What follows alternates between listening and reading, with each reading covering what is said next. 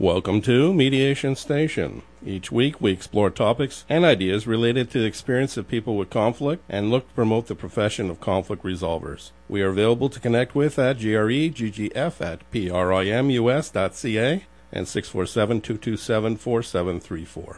Visit us at our Facebook page to like us and Facebook group page to become a member. You can also visit YouTube at both CHHA 1610 AM and also at Greg Fenton to see videos of Mediation Station. Also listen to podcasts of each radio show at both pcrtoronto.org and soundcloud.com. Our topic tonight is called Sexual Openness, moving along through our fears to break through in intimate relationships. With the visitor this week being Karen B.K. Chan, otherwise known as BK. I have her permission to say so. Laura Tarcia is here tonight to co-host with me, and also in the room is the radio elf. And we'll be hearing from all soon enough. Waiting patiently amongst the two of you sandwiched there is BK. How are you doing? Hello. I'm warm and well. Happy to be here. Yeah, we've raised the temperature in the room. You should see it on this side. It's like it was a sauna when I got in here. I can see it on your face, yeah. That's probably because I'm facing the three of you. Thank you. My internal furnace is going off. We're going to talk tonight. We're going to have a very candid conversation, provocative.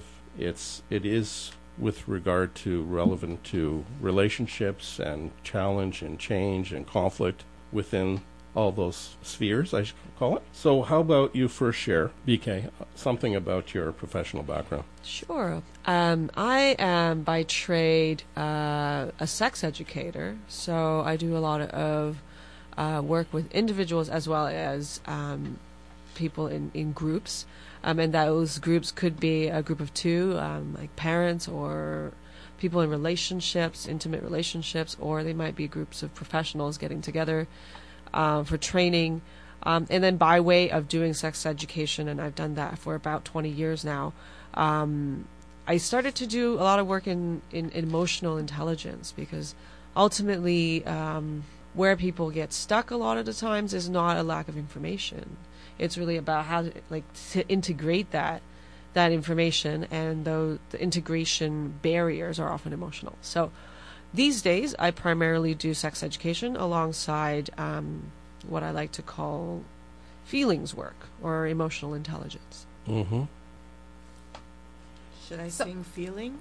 I think you could be a good moment to put Yes, I'm sorry. I took a moment to breathe in because the background. It's because I'm taking my time. This is about feelings and emotions. Sometimes my feelings are a little bit slower, and sometimes they're a little bit faster to assess. So the only qualifier I'll say is that we only have an hour program. So just bear in mind that part. Noted. Thank you. So, BK, do you want me to? Is BK okay or Karen? Yeah, I actually have two names and I use them both just to be extra. So, what do you prefer tonight? Call me BK. BK. My friends all call me BK. So, how did you gravitate towards this area as a practice? I started out in a lot of violence prevention work and a lot of work with women who've experienced violence, and also by volunteering at a lot of HIV prevention and education type of organizations. And so I just kept doing the things that I liked the most. So out of the HIV prevention and education, aside from explaining what viruses are or talking about the process of testing or prevention, what I really enjoyed talking about was how scary it was to wait for your results, or how unnerving it was to even bring up the topic of sex before having sexual experience with someone. So whatever I did, I was always pulling towards the nuances and the gray areas and the things that were hard to talk about. So that's how it started. It was pretty uncharted and unplanned. Mm-hmm. And what keeps you engaged still in it? I think, and I often tell this story, which is that both sex and feelings are not things that I'm naturally good at. And so for me, it's a path of healing. These are always the parts of me that I need to learn more about, to feel more liberation in, to unlearn a lot of stuff in, and just find a place of ease and inner peace and all that good stuff, So I think that's what keeps me going. It's just that I still have a lot more healing and learning to do myself. So in a way, by doing the work you're doing with and for others, it's also you're working on yourself. yeah, absolutely. That's the ultimate bonus. That's a dual benefit, if you want to call it. Yeah. And I would say that if you're working on yourself, it helps the clients or the people you're working with, and it, comes back into you. They feed each other. They really do. And I often also say, it's kind of like the violin teacher who had a hard time learning the violin. They may end up being a great teacher because they know what it's like to struggle and to trip up and not get something, versus the natural talent, the genius who was born might be not necessarily a great teacher because it comes naturally to them. Right. And so talking about sexuality and feeling at ease about it, and talking about feelings and actually feeling my feelings, are neither of those things actually come naturally to me. So I feel like I have an advantage in teaching this as well. Well, you got to make yourself vulnerable, I believe, in order to really get others to really appreciate that you're real. That's exactly it. BK, what does it mean to talk about sex in a relationship? It can mean anything. I think if you talk to most sex educators, you'll get these unsatisfying kinds of yes and no answers. I feel like that's the trade, the brand of the trade. So what does it mean to talk about sex in relationships? The answer is it can mean anything. It can mean talking about sex actually before you have sex, during sex, after sex. It could be talking about, the formational years of your sexual imagination. What did you think about? What did you feel? What were your experiences as a kid? It could be talking about anything from like nudity. So is your family naked around each other? How do you feel about being naked? It could be like talking about turn-ons, turn-offs. So it could really, I think, be anything. Mm-hmm. Why would people talk about sex, especially during sex? What's the connection? The great part of that is that it increases possibility. So I wouldn't advocate for talking about sex always and only during sex, but that if it's part of the vocabulary, part of what's possible between people, then it allows you to make moment-to-moment adjustments, to learn stuff, to understand, am I interpreting what you're doing or what you're saying or the sound or that movement correctly? So it really can help people understand each other, and it can help people express themselves. And as you were saying, Greg, earlier, about being vulnerable, I mean, during sex is one of the most vulnerable moments that can be shared. And if you're communicating during that vulnerability, I think that has the potential of communicating from a very vulnerable place. Which can, connect you even more greatly. Exactly, because of the risk involved, I think it can build a lot of trust. Mm-hmm. And so how is intimacy? Just because I'm thinking about, so talking about sex in a relationship, it can be various ways, so that can take many avenues. How is intimacy defined and determined? Is it physical, the physical act of sex, or the emotional mindset, or is there something?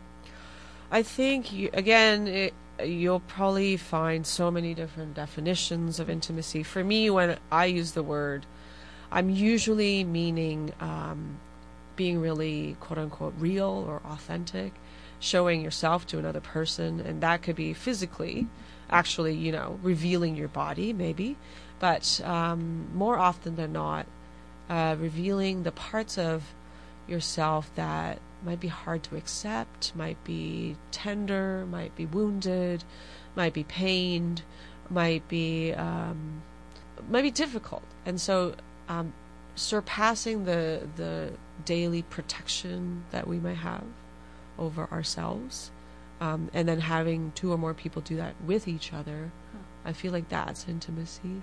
But ask me tomorrow and I'll probably say something different. Mm-hmm. So when you have relationships, we have different kinds of relationships with different people. We have casual relationships, we have superficial ones, we have intimate ones, we have professional, etc. When a relationship, broaches onto sex, and, quote, where does it come to become intimate relative to just a sexual relationship? Good question. I think sometimes in popular parlance, sexual relationships are called intimate relationships in a sort of polite way, when I actually don't think all sexual relationships are that intimate, and that many non-sexual relationships are super intimate. And so if we use the definition I gave just now, then it's really about traversing some of those distances that we have between people. And I think, a very short interaction between two people who don't know each other well can be very intimate. And then sometimes people will say it's easier in those moments to actually be intimate because then, my relationship to you isn't burdened by all our history, and I still have to, look at you tomorrow and for 10 years after, and I still have to raise kids with you, and I'm still mad at you about that other thing. So sometimes those things become barriers to intimacy. So I think when does a relationship become intimate? Hard to define, but I imagine when it feels both super risky and super trusting. That might be a clue. On the other hand, though, why does it have to be, quote, intimate relationship? It doesn't, yeah. It really doesn't. I think I wouldn't want all my relationships, different kinds of relationships to be all intimate. I wouldn't have that kind of time. Or, it's intense. Or energy. Mental energy. Let alone emotional physical energy. Yeah. And I do enjoy my shells and my masks and my protections, So I think, and so sometimes there's also that assumption that if none of my sexual relationships or none of my current relationships of any kind are intimate, that somehow I'm missing something. It may not be my cup of tea right now, It takes a certain kind of investment. Yeah, we talk about this with identity, and I know that's part of things that you talk about. And I ask people a question: how does one identify their identity? From others saying who they are, or how they identify them, or how one self-identifies? Yeah, well, it's interesting because that reminds me of how people talk about sexual orientation. And so there's many schools of thought, and one school of thought says it's what you're doing. And so we can see by what you're doing what your sexual orientation is. If you're sleeping with people who are of a different sex, then you're heterosexual. And then another school of thought says, no, if you are who you say you are. So you could be a straight guy who has sex with other guys and feel to yourself, for all intents and purposes, like a straight man, and therefore you're a straight man. And then still others will say, no, it's about who you fantasize with. So if you're having sex, with no one or with lots of people, but where do your desires flow? That's what defines you. I don't know. All of those schools of thought make sense. Mm-hmm. They're not irrational or unreasonable. At the same time, I think they can coexist, So I don't know where identity should come from. Which one would you lean towards more? There's three schools of thought. Which one would be something that you would identify with? I think for me, both politically and emotionally, I always think about self-identifying. So, because what other use is there? You could talk about my behavior. You could talk about my fantasies. But if you want to know my identity, I think you should know it from me. Mm-hmm. And as someone who, and I think many of us feel this, are misinterpreted or misunderstood frequently. So, for example, a lot of times I'm looked at as quite a young person because of how I look and how I perform myself. And I have a very young spirit. And sometimes I'm thought of as being a young man, depends on what I'm wearing. So, these are how the world sees me, and that's all very important to me. But at the same time, it truly is not how I identify. Mm-hmm. So I think that skews me, that sways me towards wanting to say, well, identity is how I identify. But it doesn't mean that it doesn't matter that, the guy at the LCBO always cards me and says, "Can I see your driver's license, sir?" And I always say, "Yeah, absolutely." Is it the same person? It's different, but I can't tell them apart. You think so. they'd learn after a while that I just saw you last week. Yeah, I know. You reached the age of majority at least last week. Did you revert? Go backwards? I think it's different guys, maybe. How would you see, or how do you suggest that a satisfying sexual relationship would look like? What would that look like in a couple's? I'm going to do that sex educator thing and say it would look very different for everyone, and throughout our lifespan, throughout it changes. I'm often faced with questions when people want to shape their lives so that it looks a certain way or feels a certain way, and really I do believe that relationships happen between people, right? And so often, if someone is looking for a partner, the question that's posed to them is, what are you looking for? What's your type? What kind of people do you like? And I think the questions that are missing include, what do you like in a relationship that you want, versus what are they like? And also, how does the relationship that you can't know about until you're actually in relationship with someone, how does the relationship affect you? Does it bring out certain parts of you? Does it change you? Of course it changes you. How is it changing you? And so, a satisfying sexual relationship, I think, only happens when you experience satisfaction. And I've just done a weird word in a sentence, rearranging them thing, but I think that's the truth. Satisfaction can be not having sex. It could be having infrequently sexual experiences.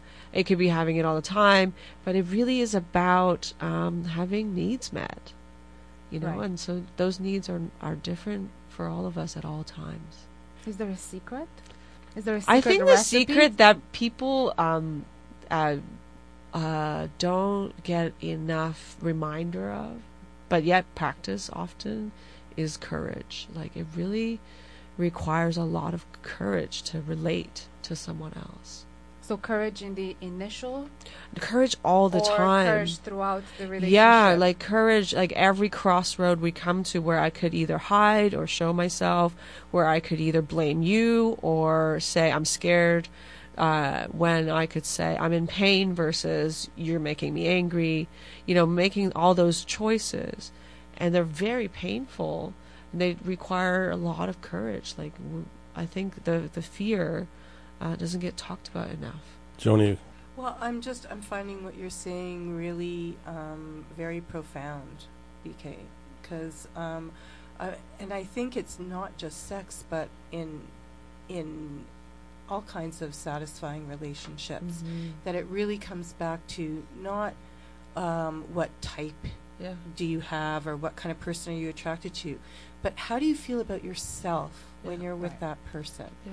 And that to me is the sign of how satisfying the relationship is. If you feel good about yourself and safe in your own skin, and you feel the courage to risk different things and spice things up in your life, that I think is a huge sign of a really rockin' relationship. Yeah. And, I often will ask people, if I'm doing trainings or workshops, one of my favorite questions is, or favorite invitations, is for people to tell me about a time when they took a risk. It could be anything from skydiving to I said I love you first, to, I had kids, or I moved to this country or that country. And through all the different experiences that people share, we really see that when you're courageous and you take risks, sometimes it feels really bad. It's not like the moment I take a risk, then immediately I get the rewards. And sometimes the risk doesn't turn out. So it's also the feeling of vulnerability, back to Greg's word, and the feeling that I'm going to keep risking. I think those are really good marks, hallmarks of a good relationship. Of course, also boundaries and say, enough risking here. It's not working. I'm going to quit. That takes courage too. But I feel like time and time again, that's the theme for me. It's the courage. It's also a good time to laugh. When you take a risk and it doesn't turn out, and something really stupid looking happes, or you get an injury, a sex related All kinds of injury, or yeah. something like that. Something you want to share, Joan? No, I wish. But those are the times when you can put things into perspective and say, oh, I took a risk. Don't I look silly? So what? So what? Nobody died. Nobody, it's not world peace. And you can laugh at it, and you can, and it just extends your ability to put life in perspective and just enjoy everything that happens, whether it works out the way you envisioned it or not. Yeah, that's hard. But yeah, what she said. That's what she said. Yeah. So when at least two people are attracted to each other and the relationship leads to them engaging in sex, and they find out they have differing sexual desires. So why are differences, including sexual ones, seen in practice as barriers rather than as opportunities to unite these differences to create something that can be even better than its individual and separate parts? Well, I think that's the question that mediators answer all the time, right? Like, most people are really afraid of conflict. Most people are really afraid of difference. And the safety that comes from, like, I know you, you know me, we belong together, I'm not going to be rejected, I'm not going to look like a fool, like you're saying, Joni. So when people have different sexual desires, I think it's not experienced just as, oh, I want it like this and you don't, or I want it lots and you don't. It actually feels like it touches on deeper parts of us, like, you reject me, you don't like me, nobody will like me, or I'm creepy, I want, sexual experiences or at a frequency that you don't like. So it comes with all these social associations. I think that's what makes it really hard. That's one part of it. The other part is, it's one of the best ways and most socially accepted ways to feel connected to an intimate partner, right? It's through sex. And so if you take that away, or you make that tense or difficult, and if the other ways of connecting to this person are not strong, then it can feel it can shake the foundations. Or if you try to impose that on someone, and they're not quite familiar, aware, or ever engaged in that kind of thing. Yeah. So there's like a big symbolism of a stop sign. Yeah. Difference is seen as a barrier. Absolutely. Don't go forward. Yeah. Don't go there. So instead of being that, if we take it and reframe that stop sign as opportunity, possibility, maybe by learning we can see it as something that I wasn't aware of, and by engaging in some way, at least with information, then, you talked about communication earlier, sharing details, explanation, what are your needs, concerns, wants, desires, as mediators always tend to go to, right? People learn of and about new things that they weren't aware of, or insights. Helps transform people's mindsets. Then we get engaged. It's really much. I mean, it does sound like the communication piece is critical to how you would even express that I have these needs, or I have this this particular style, or even the attitude matters. To be capable to feel silly and say that it was silly and laugh at it. It's a great attitude. But I'm wondering, because you did bring in the social component of it, I'm wondering, is it the societal fabric, or is it just like the social construct that is sort of developing our views and attitudes towards the way that we even express or don't express the way we feel about sex? I do think so. I think that's yet another facet of why it becomes such a common problem between, let's say, two people, their sexual needs not being met with each other exactly the way that's perfect, I think a huge aspect of that is it's scary to talk about. It feels taboo. Many of us don't have practice. Some of the words are hard, concepts are hard, and all of it makes for, it can lead easily to feel ashamed. So if I'm ashamed already, I'm dealing with a lot of stuff within me. Now I have to communicate to you about us. That's a lot on the plate at the same time. Yeah. Nobody wants to feel shamed or shameful to bring. There's a little bit of an echoey Where now? In the room? In the headsets, but that's That okay. just came into play, or was there Yeah, before? it just It might have got been in. when there was a call. Okay. There was somebody calling in, and I answered the phone, and they heard my voice, and they Or were you should still have there. just passed the phone directly to BK. That's why, because they weren't looking to talk to you. That's probably. It's just as the- simple as that. I just didn't realize that. Wow. Thank you for communicating Here's that. communication one-on-one. Do I have time to make an observation here? I was just thinking about what we were saying, and I think North American society and the media in particular is so messed up about sex. It's all anyone ever talks about and advertises about, and at the same time it's a big huge source of shame. Yeah. And you're bad, and there's a moralistic kind of judgmental feeling about being open and sexual behavior is somehow dirty or somehow, and there's a real it's a really schizophrenic kind of For lack of a better word. thing. Yeah, sorry. It's a contradiction Yes. in terms.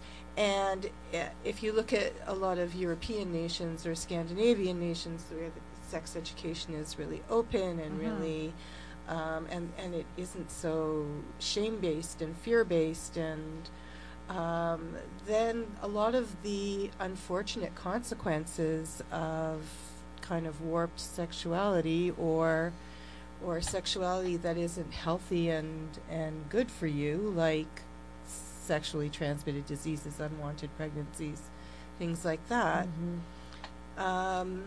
We have a much higher rate here in North America, and we need to get our act together. We gotta change the world here. Yeah, Is this the start tonight? One radio program at a right time. here, Right now. right It's here. It's happening. It's Yeah. Where it happening. starts. You guys going to tweet it out there, like broad-based? Yeah. I mean, you can tell you know a lot about social media. Obviously Yeah. not. Yeah. Yeah. We're going to tweet it. Well, I have a the whole question. idea of the show, that's my point. I have a question. Yes. Thank you. Thanks for sharing that and having the courage, right? Because we are speaking Yeah, about courage. You I had need a to- lot of And courage Greg, in this room. What with a the three great of us. student Greg is. And I had to make myself vulnerable. And trust me, You're you so are. vulnerable. It's hard. Don't worry about that aspect. Oh, his lip is trembling. If only people could see this live streaming. Stay tuned. What can you suggest for someone? So let's say there is a disconnect in between, what one person feels that their sexual desires should, be met with or like, and then the other person is not really open to change. How would they approach this? I think they have, folks in that kind of situation have a few great options. One of them is to really develop a sexual relationship to themselves, like as persons. A lot of people haven't had that opportunity. So many of us have the idea that our sexuality is about relating to another person. And that, and many of us also feel the pressure to have have the affirmation of our sexual being come from outside of us, right? And usually come from a partner, a sexual partner or intimate partner. And so when that's not working out, then I'm left without affirmation. There's a void, right? There's a real void, and that's a lot of pressure to put on my partner. That if things are not well between us, then I don't feel sexual, I don't feel, attractive, I don't feel happy. That's a lot to put on one person and one relationship. And so I always encourage people to still have sex with themselves, to still have sexual pleasure if they don't have other partners. And another thing that I often suggest is to find multiple ways of connecting, so that when one thing is ruptured, like the sexuality part, try really hard not to let that rupture everything else. So stay connected. It's kind of like the idea that, if we're kissing and it's not quite working, like I have a cut on my lip or something and it's hurting, then at least be holding hands at the same time while we're working out this kissing problem. Logistics. Right? So it's Kissing metaphorically on and speaking. So what helps you hold your hands together? What are the things that do connect you? Don't forget that while you work on the cut on your lip, and let it heal, or you help me heal it, or something. Kind of like a safety net. Have like a whole sort of web. Yeah, and That so if diversify a lo- your ways of connecting. When people get through, that breakthrough sexually in an intimate relationship, what they can do to maintain that. So we spoke a little bit about communicating, about having relationships, good relationships with themselves, and then expressing various ways, having a safety net. What else can they do to maintain that good sexual relationship over a long time? And this is almost a personal question.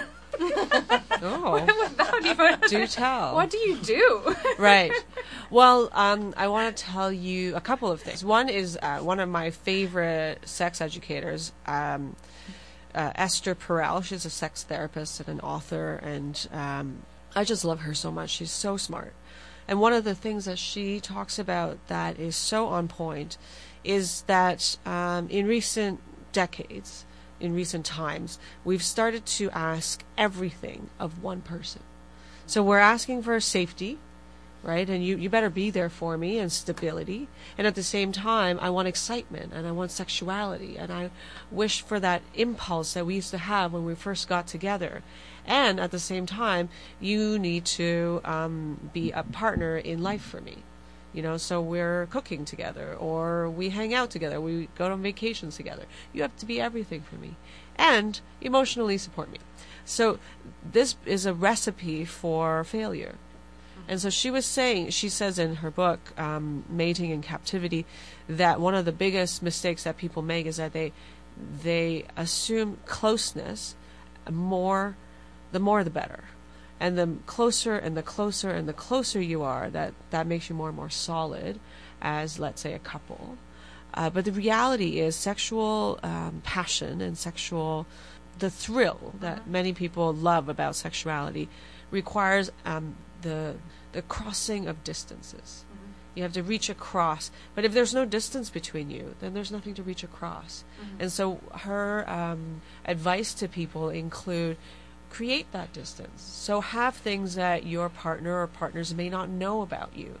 Have have activity outside of the couple, and develop yourself so that you still have a personhood, that it's not only a merging of two people. So that's one thing I would say, and I try to take that to heart myself too. And the other thing is expectations, and I think a lot of people think that other people are having better relationships than they do. It certainly is true around sex lives, that most people imagine that other people are having better sex lives than we are. And so the reality of sex lives and relationships is that they are all really messy, and nobody's having a fantastically perfect, conflict-free, totally matched in sexual interests kind of relationship. And certainly nobody's having beautiful, perfect kind of movie camera moving around the room. The violins kind of are playing, I can hear them now. Exactly. And the reality of sex is that it's so messy and full of unexpected sounds and interruptions and bodies not responding or not working the way you want to, and anxieties and fears, right? So a lot of times when things are good, some of us don't know it because we might be expecting it to be perfect, even though it's not possible. That's so much pressure, like monogamy. Is there? Tell us more about No, that. I'm reading between the lines of some of what the person you Yes, the quote. monogamy, yeah. Yeah, like all one person Yeah. responsible for all things Yeah. other. Yeah. And, you know, some variety or diversity in terms of Yeah. the ways we interact and what we interact with can be stimulating and invigorating. So going back to monogamy, Yes. Yes, and? and I'm just looking at the title of our topic, openness. Mhm. Is that something that A contradiction? is it? No, it could be. I'm not sure. Is this something that maybe it would be a suggestion to have multiple partners Oh, I to think satisfy all this other needs? That if people are into it, I think it's definitely a healthy way to have relationships, either monogamously or polyamorously or open marriage, whatever you want to call it. I think the arrangement is really up to the people. Like the health of a relationship is not based on the arrangement. It's based on, the ability to be honest and, like we've been saying, courageous and trusting each other and also catching each other when we fall and fail and things like that. So yeah, I think it is an option that many people do seek, but I don't suggest it as like the remedy to a problem. Okay, sorry, go ahead. we got to close out, unfortunately. I know we can go over time, but... Okay, so we'll go over time, but off air, and Yeah, that's off air, okay. yeah. Sorry. So just want to pull out the last one. So how can people then, just move quickly into the last question, how can people get more informed about the things that we talked about together? I would suggest in this day and age, like Google it, read blogs, find out what kind of voice you're looking for in terms of somebody to talk to, and Do you ideas. have a website? I have a website. It's fluidexchange.org, and I'm also on Twitter and so on. So just look me up, Karen BK Chan. Thank you. Thank you, BK, especially for the very informative conversation. Thanks for Laura, and thanks for Elfie, Joni. Thank you. Okay. Have a good night. Thank you, Greg. Yep, we'll see you sometime. You've been listening to Mediation Station on CHHA, 1610 AM, Voces Latinas.